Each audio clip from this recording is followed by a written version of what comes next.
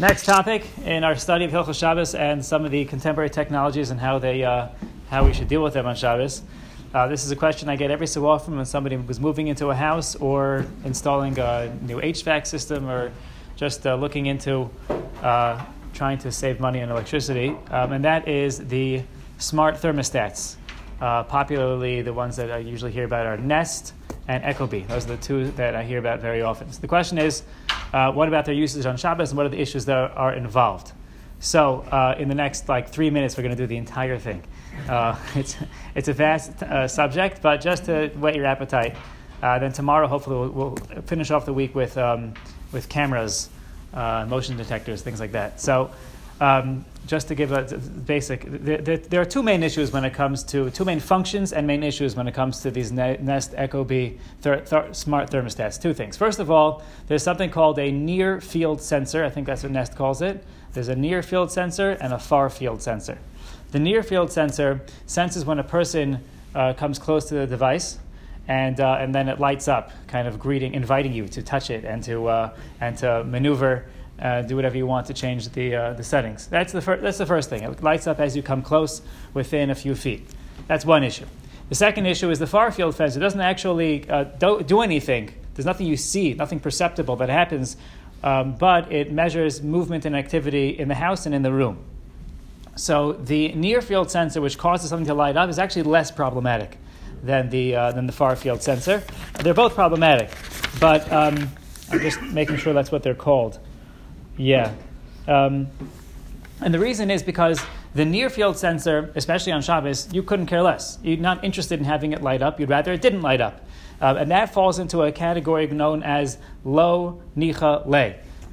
You can speak to the people who are in the Smichas Chaver program for all these details. We spent a couple of classes learning about the concepts of Meleches Machshavos, the overarching principles that govern Hilchos Shabbos and many parts of the Torah.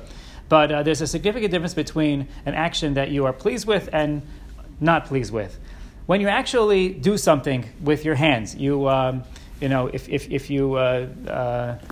turn on the light, for example, it doesn't really matter if you care or don't care. That's a direct action. When you're doing something which is not a direct action, but something indirect, it's called a psik resha. So when you are doing something indirect, then in halacha, we have to ascertain, it's important to ascertain if a person is interested or not interested in the result. It's called a psik resha de nichale or de lo nichale. So the first step is, and I'm not going into any details, is that the near field sensor that lights up is something that you don't do directly, it's just as you walk by, and you don't particularly care about it, and you'd rather it not happen. And therefore, that's more lenient. I'm not saying it's permissible, but it's more lenient. The other issue, which is the far field sensor, that detects the motion in the room. It detects your patterns as you go through the house, and most importantly, most significantly, what it does is it tells if you're home or not. And if you're not home, then the Nest device will switch into eco mode, economy mode, after the home is vacant for either 15 minutes or 2 hours, depending on your patterns and how frequently you come back into your house. Ecobee has the automatic 2-hour setting, meaning if you're not at home for 2 hours, then it switches modes. But that means that your presence or lack of presence in the room and the machine knowing if you're there or not makes a difference to you. You want it. You want it to be on the right temperature.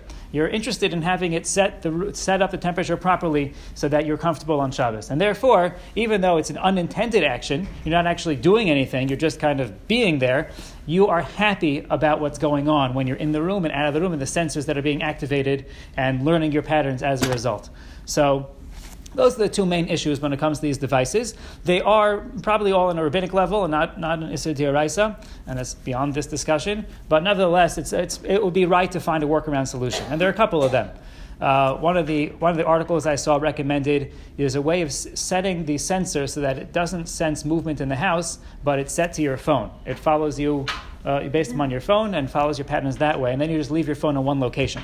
And then it just stays constant. The problem then is if your phone battery dies, it automatically goes into eco mode and your house becomes, colder now or hotter in the summer.